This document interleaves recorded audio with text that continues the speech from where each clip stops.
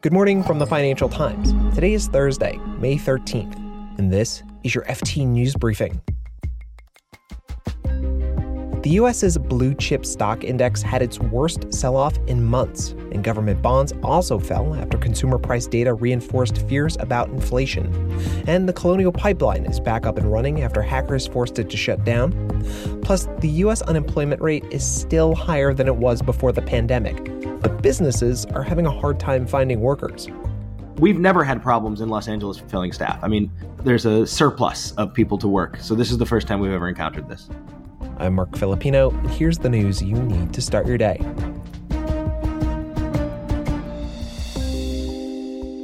Inflation once again spooked U.S. investors on Wednesday. The S&P 500 dropped 2.2%, its worst day since February. The Nasdaq Composite sank more than 2.5%, and U.S. government bonds also fell.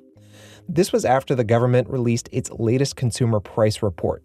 It showed inflation rose more than 4% in April compared to the previous year. That's the fastest pace since 2008. It means that the White House has to contend with a much more complicated economic picture than it saw even just a week ago. That's the FT's Washington bureau chief, James Politi. The U.S., is now looking at an environment based on April data that includes a sort of slowdown in job creation and a spike in prices. And even a month ago, the White House was looking at its own stimulus and seeing a sort of a quick recovery, a strong recovery, and sort of an economic picture that was, I think, easier to manage. And now it's all gotten a bit more complicated, and it's opened the White House up to stronger sort of line of attack from Republicans who are kind of focusing in on higher prices for Americans as a potential weak spot in the Biden recovery. James Politi is the FT's Washington bureau chief.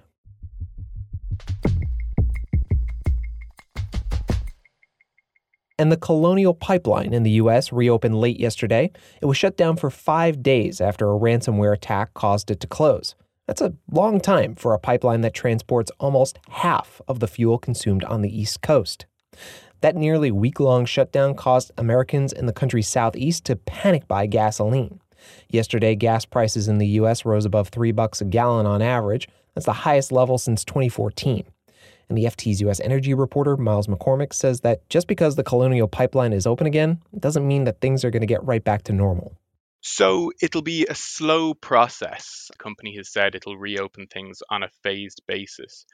But even when the entire system is up and running, the process of moving fuel from Texas all the way up to New York Harbor takes a significant amount of time. So the problem isn't going to be solved overnight. Miles McCormick is the FT's U.S. energy correspondent.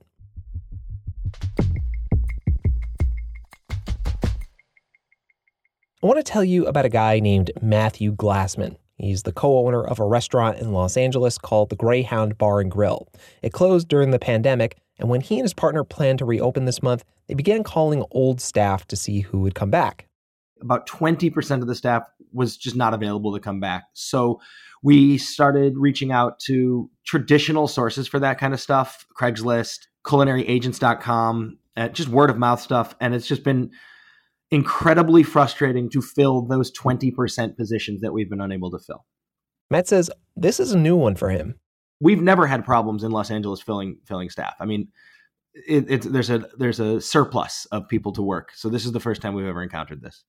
And it's not just in Los Angeles. Across the United States, companies are struggling to find workers.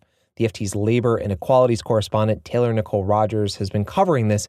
She's the one who put me in touch with Matt, and she said that the shortages seem to be concentrated in restaurants and hospitality jobs. But there are other industries that have said the same thing. We've heard from the managers of meatpacking plants. We've heard from associations that represent the trucking industry, from construction. We've even heard from Uber that one of the reasons that prices are going up is because there aren't enough drivers to drive around more and more riders who are excited to get out into the reopened world. So it seems to be concentrated in service jobs, in jobs that are face-to-face that you cannot do from home.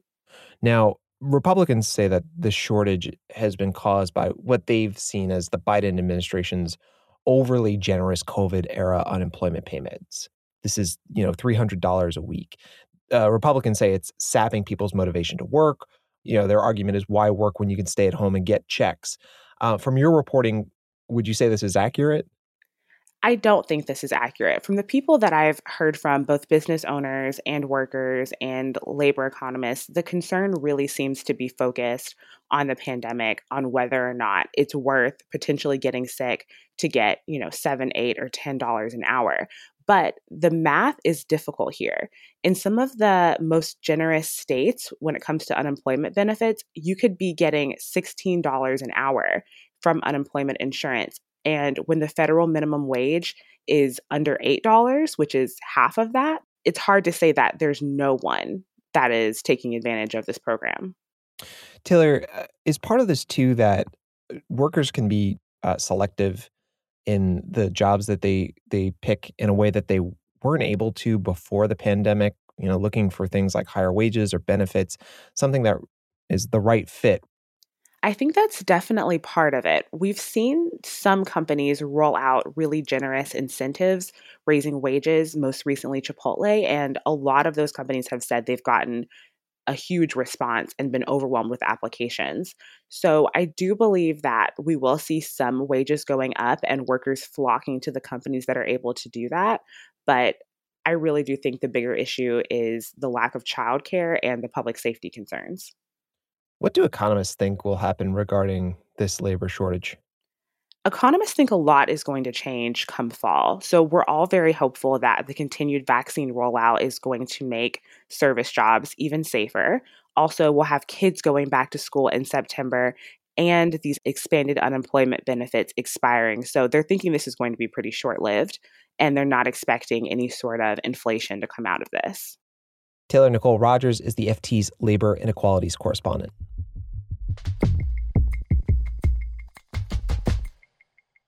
Now, the pandemic was painful for many restaurants, but the shutdown allowed some restaurateurs to think outside the box, or off the menu, we might say. Recently, we told you about a New York restaurant, 11 Madison Park, which is known for $300 meals featuring dry-aged beef cuts. When it was getting ready to reopen, its chef took the opportunity to revamp the menu and make it entirely vegan. He said meat was not environmentally sustainable.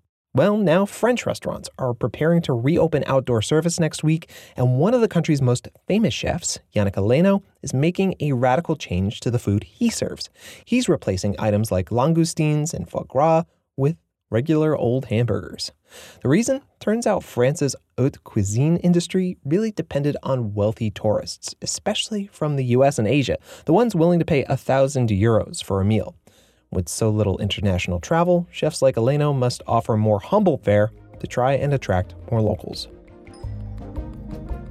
You can read more on all of these stories at FT.com. This has been your daily FT News Briefing. Make sure you check back tomorrow for the latest business news.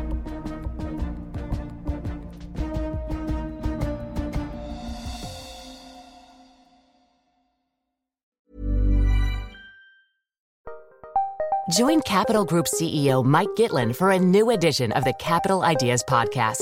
In unscripted conversations with investment professionals, you'll hear real stories about successes and lessons learned, informed by decades of investment experience. It's your look inside one of the world's largest asset managers. New episodes are available monthly. Subscribe wherever you get your podcasts. Invest 30 minutes in an episode today.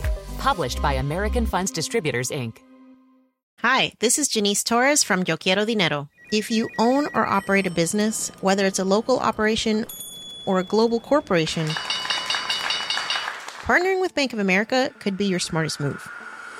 By teaming with Bank of America, you'll enjoy exclusive digital tools, award-winning insights, and business solutions so powerful, you'll make every move matter. Position your business to capitalize on opportunity in a moment's notice. Visit bankofamerica.com/bankingforbusiness to learn more. What would you like the power to do? Bank of America, N.A., copyright 2024.